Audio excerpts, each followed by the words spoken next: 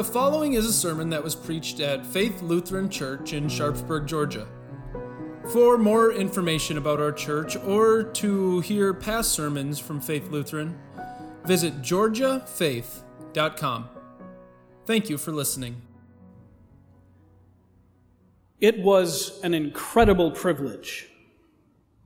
The disciples had been following Jesus around. They had been listening to what he was teaching, and they had seen him do amazing things, jaw-dropping, impossible things. They had seen him expel demons and heal diseases with just a word. And then he said they would do the same thing. They would expel demons and heal diseases. Can you imagine how excited they were? I mean, to do what Jesus was doing, that had to be incredible. I imagine that some of the 12 right away started to make their plans. Where they were going to go, what they were going to talk about, what they would wear, what food they should bring along. It was a big job, and they would want to be prepared. But then I imagine that reality hit them. I wonder if they might have gotten a little bit anxious, hesitant, maybe even a little bit scared. Because who were they? Who were they to take out Jesus' message?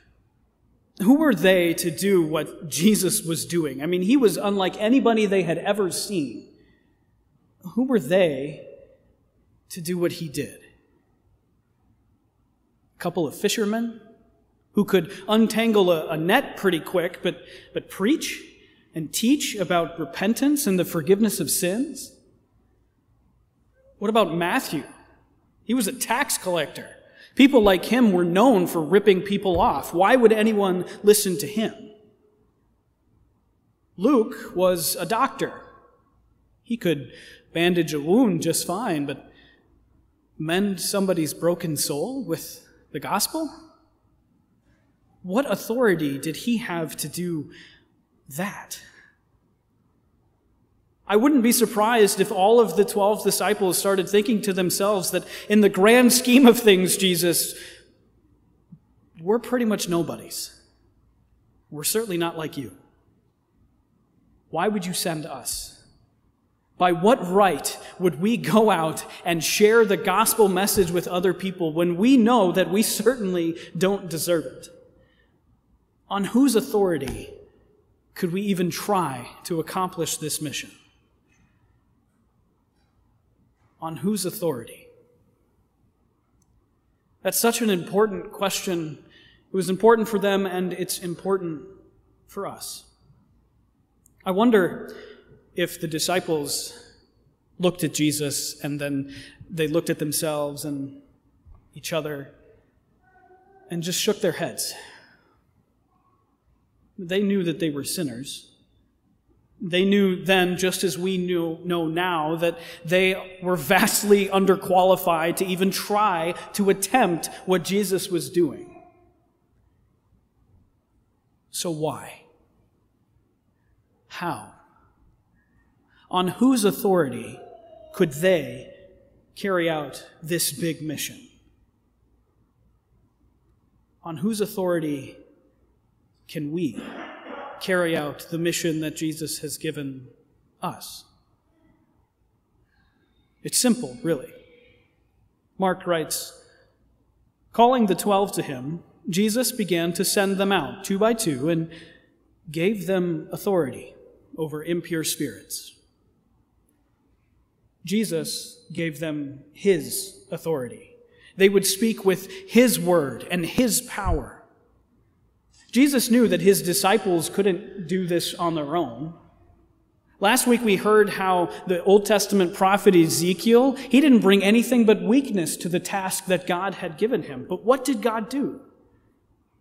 He stood him up, and he gave them the power and the confidence and the authority to accomplish his mission.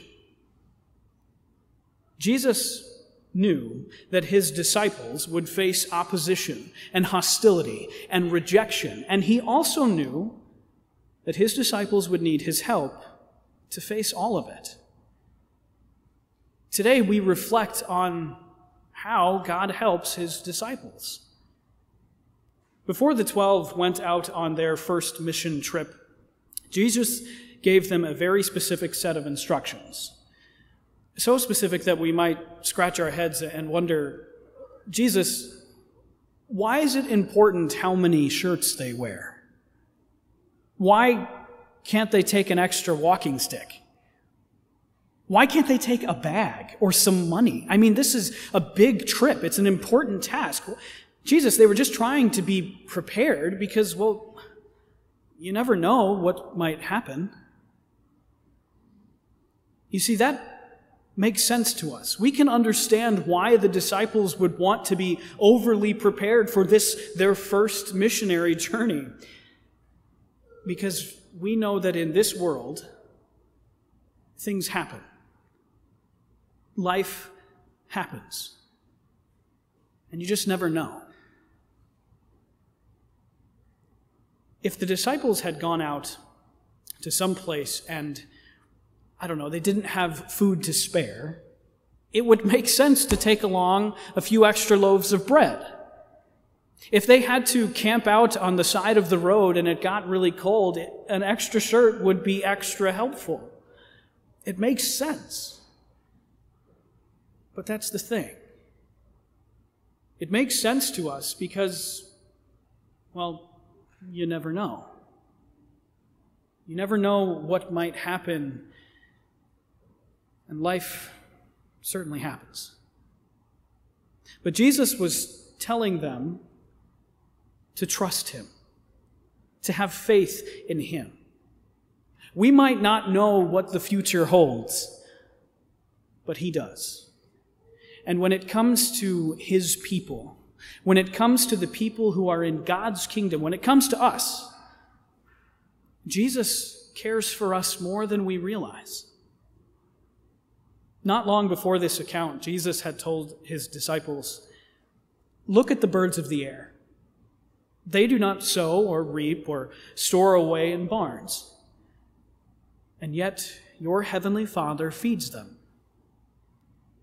Are you not much more valuable than they?" And of course, the answer is yes. Of course, we're more valuable than birds to God. But that's not always easy to remember. In fact, it's easy to forget, especially when life happens, when relationships become strained, when your job's on the line, when bills start to stack up, when sickness takes hold. It can be easy to forget. And we can start to question and worry and doubt about what happens next. What will tomorrow bring? Another problem? Another disappointment? You never know. But Jesus told his disciples then, and he tells us now, trust me. Have faith in me. And then what did the Apostle Paul go on to tell the Romans? We know that in all things God works for the good of those who love him, who have been called according to his purpose. That's you and me. Now, of course, that doesn't mean that God wants us to just give up entirely and not be wise with what we have and what we do. God doesn't want us to just say, well, I'll live however I want, I'll do whatever I want, because I know that in the end, God will take care of me. No, that's certainly not the point. God wants us to be aware that life does happen. That in this broken world, we will, at times, feel broken. And God wants us to be ready for that reality. if we're constantly worried about what happens next, if we're constantly worried about what might happen or what might fail, if we're constantly worried about the brokenness around us or the brokenness within us, then at a certain point, it becomes easy to forget. Easy to forget what God has told us. Trust me. When Jesus sent out the 12 on their first mission trip, he gave them a very specific instruction. His first instruction was, trust me. You won't have to worry about where you're going or how you'll get there. You're not going to have to worry about your safety on the road. You're not going to have to worry about freezing to death at night. And you're not going to have to worry about where you'll stay or what you'll eat. And you certainly won't have to worry about who you're going to be talking to. Because when you go out, when you share my message in this mission, I'm backing you. You're going with my authority and my power and my protection. And look, where you're going, with the message you're carrying, you will face opposition. You will face hardship and rejection and hostility. But here's what I want you to do. Leave that place and shake the dust off your feet. That might be a little bit surprising to our ears. I mean, was Jesus telling his disciples to be that petty and that dramatic, that they were supposed to walk away with not even a speck of dust on the bottom of their sandals from the place that rejected him? Was Jesus telling them that because those people rejected him, he was going to reject them, and that he would never return to them and that town and the dust that's there? Leave it there. Is that really what Jesus was telling his disciples on this, their first mission trip? No. No, of course not. Jesus was telling his disciples, don't hang around people who reject the gospel. Don't act as if that's okay. Don't stay at their homes and eat their food when they flat out reject the good news message that I've given you to tell them. Those people, those unbelievers, by rejecting the gospel message, they're still on the path towards destruction. But that means that they're still sinners, and they're still in need of a Savior. The disciples, by shaking off the dust from their feet, were giving a testimony against their sin, their unbelief, their rejection. It's a way of saying, we're not going to be associated with you and that rejection and those sins, because that's not what Jesus wants from us. And then they were to just leave. Not approve, not say anything, just leave. Notice something. They weren't supposed to angrily respond, you're going to hell, you're doomed, you're making a huge mistake. No, they were just supposed to not approve and leave. This is what Jesus wanted from his disciples. He wanted them to leave the judging to the judge. Leave the judgment to him. And that is such an important lesson for us today, 2,000 years later. Jesus doesn't want us to be okay with people rejecting the gospel. But he also doesn't want us to flat out condemn them either, because they're still sinners and they're still in need of their Savior. They just need the law to work on their hearts, to work on their consciences, so that they know their need for the gospel. By not approving of an unbeliever's rejection of the gospel, we Christians are doing exactly what Jesus tasked his disciples to do: to shake the dust off our feet as a testimony against their sinful rejection. And we're, in the end, leaving the judgment and the work of changing hearts. We're leaving that to God. Now, that may seem more difficult, though, when whoever it is starts to fight back, starts to defend themselves and their sin. They'll come out and say it. Who do you think you are? What gives you the right to judge me and what I do with my life? Why don't you just mind your own business? Who even are you? It's the 21st century. Leave that Christianity thing behind. The question, who are you, is another important one for us to consider. Who are we? We are sinful, just like everybody else, in our own ways, but we can't deny it. We're not perfect. When we look into a mirror, a sinner stares back. A person stares back who constantly fails, who disappoints others, who falls short of God's expectations of perfection. Who are we? What right do we have to disapprove of somebody else? On whose authority could we possibly tell them that what they're doing is wrong? On whose authority could we possibly tell them that there's some sort of solution to the problem that they don't even think exists?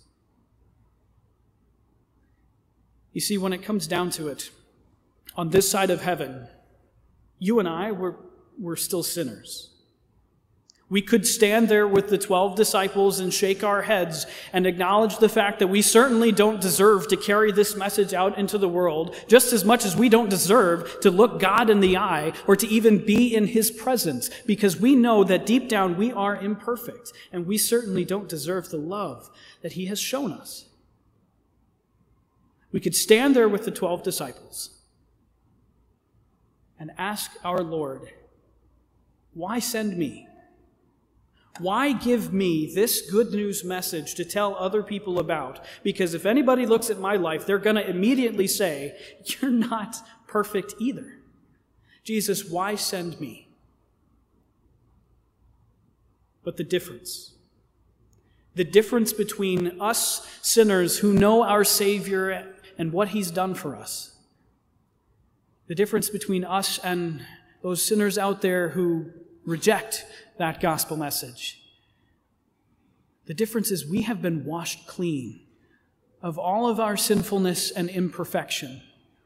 We have been given a robe of righteousness from Jesus himself that shines white with his purity and holiness. We have been declared not guilty as we stand before the judge because our punishment was suffered by Jesus. And we are covered by the blood of the Lamb.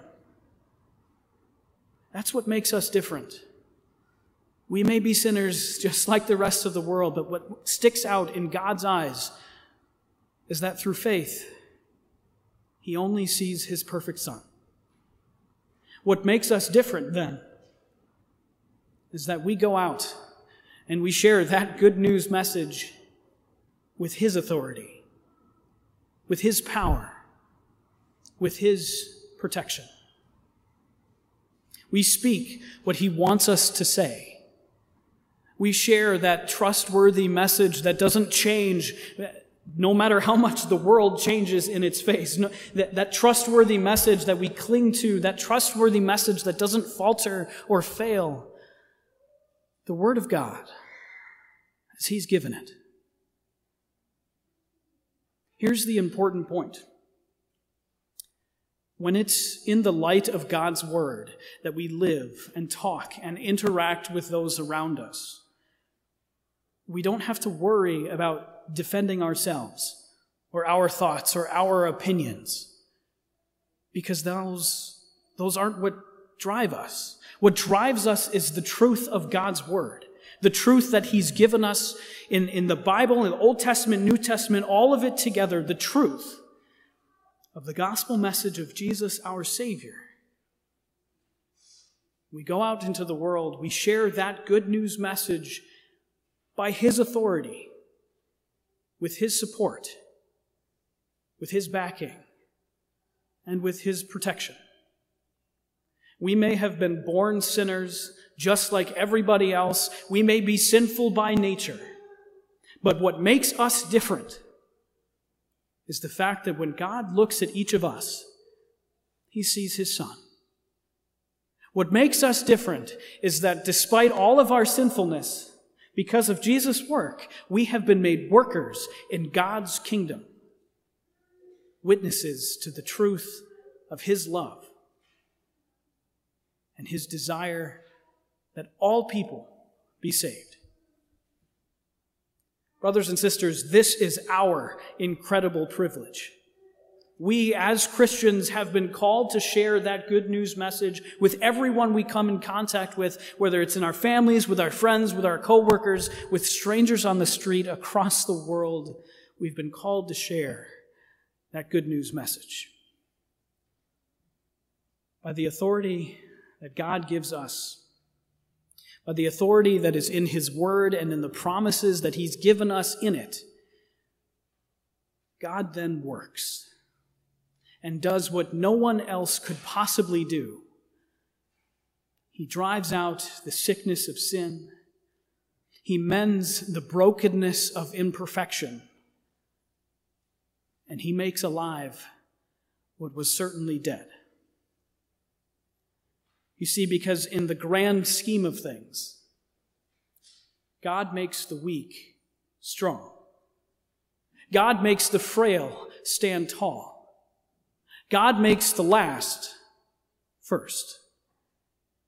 God took Amos, a shepherd and a farmer, and made him into a prophet of the Most High God, who stood up to the failed and corrupt priesthood of the nation of Israel.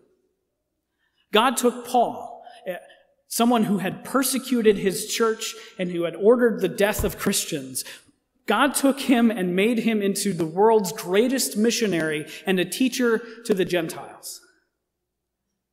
And God took those fishermen and made them preachers and teachers of the message of repentance and the forgiveness of sins.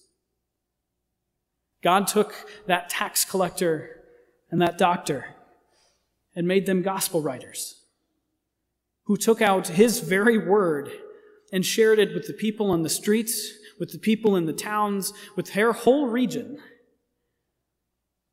Because in the end, because of what Jesus accomplished on the cross, God takes the sinner and makes him a saint. Brothers and sisters, that's the good news message that we've been called to share.